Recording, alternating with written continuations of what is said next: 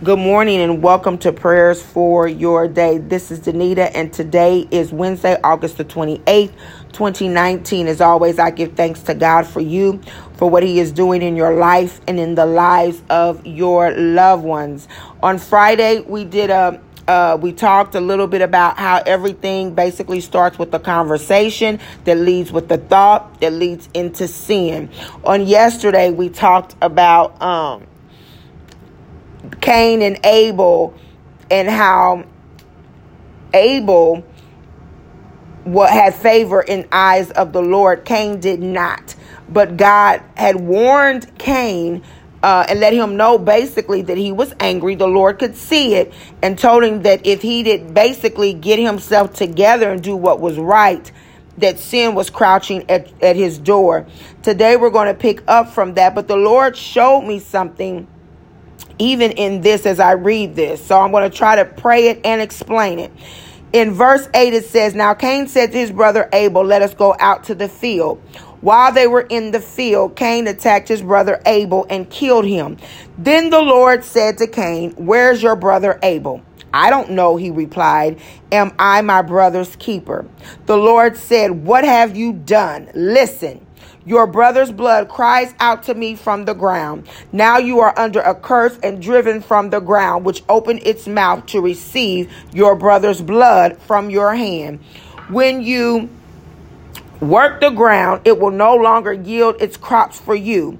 You will be a restless wanderer on the earth.'" And I'm going to stop right there, and I'm going to try to explain the revelation that I just received.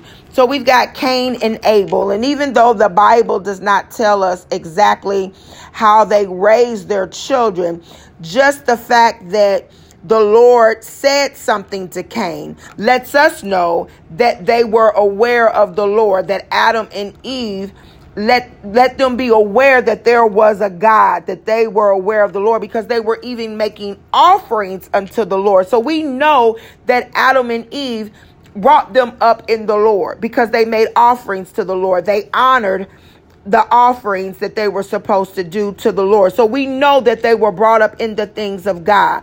We also know in this that there was something going on with Cain that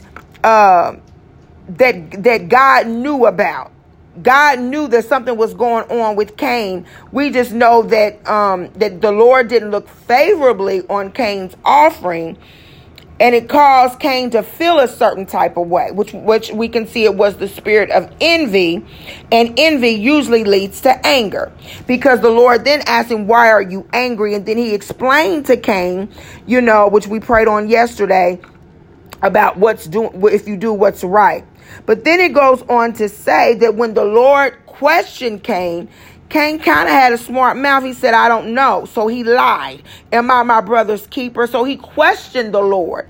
And so what that shows us, that even if, we raise our children up in the things of God, because Adam and Eve sinned, there were some things, you could say some generational curses, some disobedience, because the Lord said, "What have you done? Listen." We know Adam and Eve did not listen. And here God is saying again, listen. But he had warned Cain before he even murdered his brother about what was in him.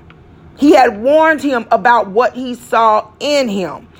And a lot of us, we have to bring our children up in the things of the Lord, but then we also have to warn them about what we see in them. Then we have to pray and intercede about those things, because as adults, we know that sin is crouching at their door. We know that the enemy comes to steal, kill, and destroy. So we have to constantly make intercession on behalf of our children, knowing that Jesus, the chief intercessor, is also making intercession for them. But here you have two children by the same parents, Abel, whose offering was looked upon favorably, and Cain, whose offering was not. And even with the warning, Cain was still disobedient, like his parents. And like his parents, his sin caused him to do something that he would later regret. So we have to pray against these things. The Bible is a tool of instruction so that we don't make the same mistakes, so that we don't allow our children to make the same mistakes. And I understand that sometimes things happen. I've got 2 girls and they are just as different as night and day. So I understand that, but we are always to be praying on behalf of our young people and to ask God to forgive us for the things that we have done, that they do not show up later in our bloodline. Let us pray. Father God, in the name of Jesus, we thank you for the day, oh God. We thank you, oh God, for the revelation of your word. We thank you, oh God, that when you left the Holy Spirit. You left, oh God, the comforter, the one that would come to us, oh God, to give us revelation, the one that abides within us, God,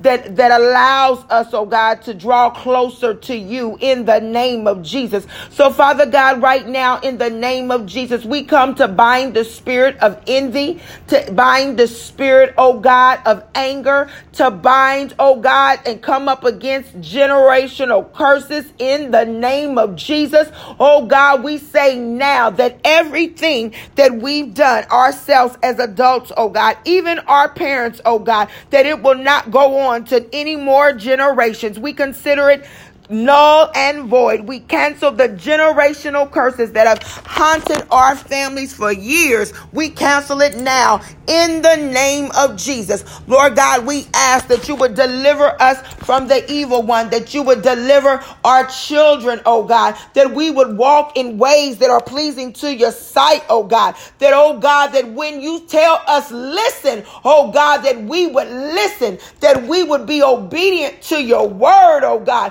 that we would be obedient to your will and to your way in the name of Jesus.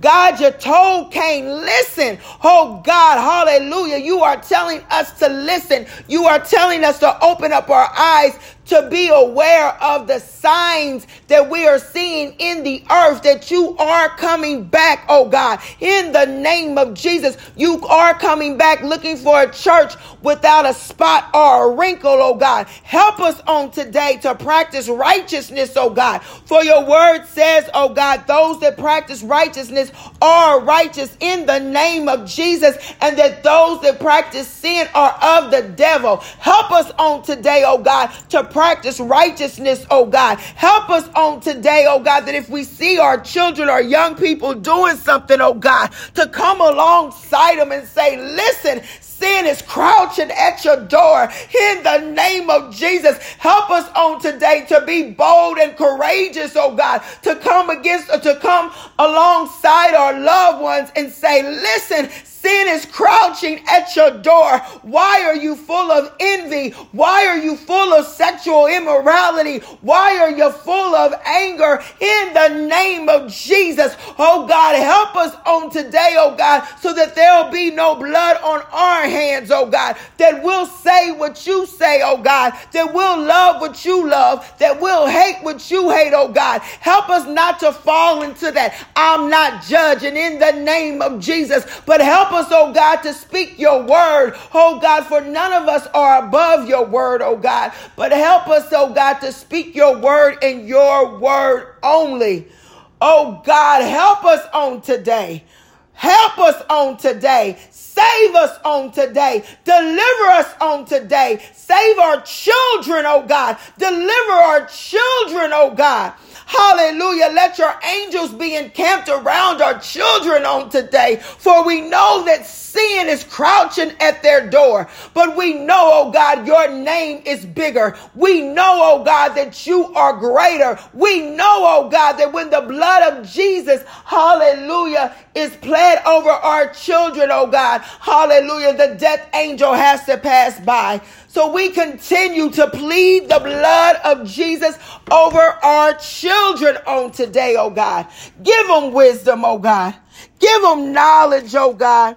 Give them strategy, oh God. Hallelujah. And we'll be sure to give you the glory, the honor, and the praise. In Jesus' name, amen.